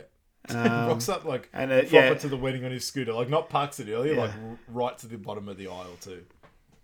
Yeah, and it's a bit of a, you don't know, but it was like Zoe was inviting Sydney to the wedding. So she wanted him to be there at the wedding. Yeah. And as you mentioned before, Sydney starts walking down the aisle, but like really slowly, in procession. Yeah. 1 foot together, 2 foot together. Yeah, it's so good. Ferrigno before that was ready to kill him as well, just from what happened before. It's like, no, take it easy. Which I love that moment. And then he goes, I was coming, but I did the old weaveroo. And he goes, you're lying because your voice got high. And then Lonnie or Charles Boyle goes, his voice got high. And then he goes, I gave him and then Ferrigno goes, I gave him a sleeper hold. Out. Out. Yeah. As well as but yeah, the boys. I saw Chocolat. It was beautiful. Yeah. So the boys are sort of reconciling, and Sydney says he wouldn't have missed the wedding for the world, and the billboards were a gift, and he's actually quite a successful investor. Yeah. So he does okay for himself, and he isn't an asshole. And then gets agreed to be the best man at the wedding, and it's the classic. Tells him, "I love you, man." Yeah. Oh, just it reminds me of Family Guy as well. There's a moment where there's a cutaway with like the parts of movies where they say the movie title in the movie, and there was just like other things that Peter's like, oh, he said it, and then, in that as well. It's like, what's the one I always think of? This is why I became Spider-Man 2, something like that. He's like, oh, that's why they call it that. Well, every time I think of that, I think of a hot tub time machine. Yeah. It's like, what is this? Some sort of hot tub time machine? They will just pan to the camera as well. Yeah, it's perfect. But yeah, I think this is the first time they've actually. I mean, you can't really count Anchorman. That's a bit, and they just say that non-stop. But yeah, I think it's the first one where they really do it to make it obvious. And they do that. Yeah, I love you, man. I love you, dude. I love you. I love you, bud. I love you, dude. I love you, Bro Montana. I love you, Holmes. I love you, Tony Bro Montana. I love you, Broseph Goebbels, which is a reference to one of the worst Nazis ever, of Joseph Goebbels. Yeah. Brutal. I love you, Tico Brohe. I don't know who Tico I don't Brohe. know. I'll look that one up. But yeah, Muchacha as well. Just and then the celebrant has to go. The celebrant has to basically bring him back on track of who they are. So Tico Brahe, I can see it's like a 1546. Is like, I don't even know what he is. Danish deity or something like that. I don't know. Danish astronomer. Cool. There you go. That's a random. What a reference. But yeah, and then basically it finishes off nice. They're going to get married, and in the background you can see another ad, and it's Peter Clavin Lucky Charms, and it's in reference to his classic leprechaun accent. Yeah. And yeah, it pretty much ends there, and then the song Water Slide is playing in the credits as well, which another banging song. There we go. And that's it. That's it. An absolute ripping movie. Long podcast, but definitely well worth it for this one. It's a long one. Yeah, it's just a very nice, wholesome movie with very funny moments. As well, the movie's like good throughout as well. So you know, some of the movies were really rushing towards the end because there's not much going on, but yeah, this one goes right up to the end too. Very consistent, yeah. We're going to change around the order. I don't know what's next week meant to be. It's going to be supposed to be Friday. Yeah, no, we'll definitely stick with that one. Stick with Friday for next week. I know there's another Jim Carrey coming up with Lie, so I want to change him around a little bit to give him a bit of a break, and I think I want to put in Adam Sandler again pretty soon because it's been a while since we've done one. We've got Happy Gilmore in a few weeks, but we might bring that one up a bit. I think we'll bring that up, and I might flip around. But yeah, Friday, massive one. We're going to have to be careful with the wording with a lot of the jokes. Yeah, we'll be nervous on that one. But absolute ripping movie. Can't wait to watch that one. But thanks again, everyone, for listening in. Hope you're all enjoying the podcast. Guys. We are going to get some merch out soon. Still waiting. The person who's doing the merch is like giving birth in a week, so there could be delays. We're not old. Priorities, right? So it could be quite some time, but there will be some stickers and stubby holders to come out soon. So hopefully you guys will be right in time for summer. Perfect. So thanks, Adam. Good to see you again. Thanks, Michael. And thanks everyone for listening. Catch you next time.